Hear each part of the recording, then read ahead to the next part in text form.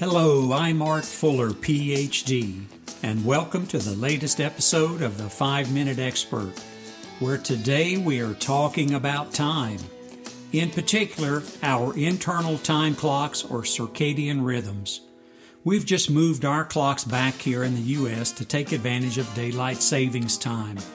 And for the next few days, it'll play havoc with everything from traffic accidents to the sleep patterns of small children to the milking of cows and the number of violent crimes committed.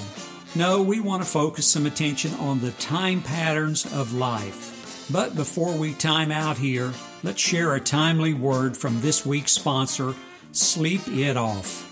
Having trouble getting to sleep after pulling a late-night boozer?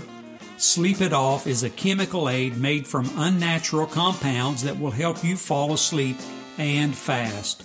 Just pop 6 of the large red tablets in your mouth and you'll pass out quicker than a llama in La La Land. So the next time you drink yourself blind and can't fall fast asleep, try Sleep It Off. We'll put you out or give you your money back, if you can remember it.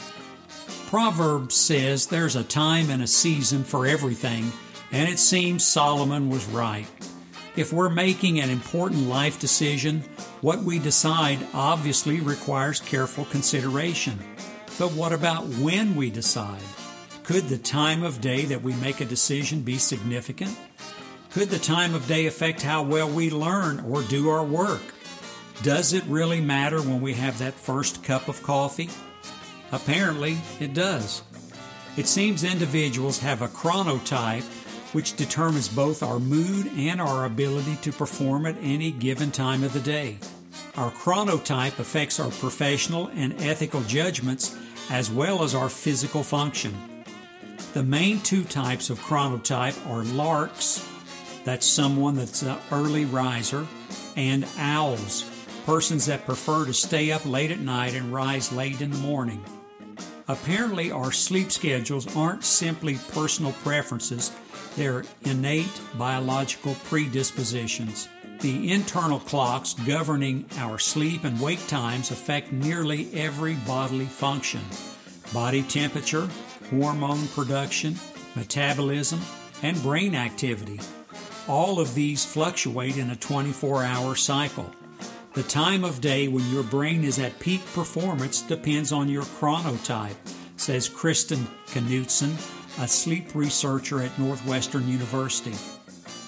People tend to move through the day in 3 stages. The first stage is a peak, which happens to be the best time for analytic work. Then they have a trough, which is the best time for administrative work. And then lastly, of recovery, which is the best time for insight work. Larks experience their peaks in the morning, usually before noon, while owls experience their peak in the evenings, usually closer to or after midnight. Your chronotype may also put you at risk for certain diseases. Several studies have now linked specific chronotype to increased risk of depression, obesity, diabetes, and even substance abuse. In a 2018 study that looked at more than 32,000 nurses, researchers found night owls were slightly more likely to be depressed than their morning lark colleagues. And it goes both ways. Depressed people are more likely to be night owls, says Daniel Kripke, an emeritus professor of psychiatry at the University of California, San Diego. He says, depressed people tend to have delayed peaks and troughs in their body rhythms. Kripke cautions that night owls are more likely to have lifestyle habits that disturb sleep, poor eating habits, lack of regular exercise, and alcohol, tobacco, and caffeine use, which could also put them at a greater risk for depression and other health problems. The real danger, Knutson thinks, is that the modern world caters to morning larks. Night owls have to fight their innate sleep timing in order to fit in. Quote, trying to be a night owl in a morning lark world can affect how you sleep, how you eat, and how you exercise. All things we know can affect mood and overall health, unquote. Here are some recent lark versus owl studies and what they've identified in terms of insights. Ben Franklin, that jack of all founding fathers, once advocated for a lark lifestyle in the famous saying, "Early to bed and early to rise makes a man healthy, wealthy, and wise." Studies don't actually support this. Larks aren't healthier, wealthier, or wiser. If anything, owls might be a bit smarter on the whole. Night owls outperformed morning larks on most of the intelligence measures, with significant differences on working memory and processing speed. Thirdly, owls are partial to bad habits, namely smoking and drinking. Larks might be a little less vulnerable than owls to substance abuse.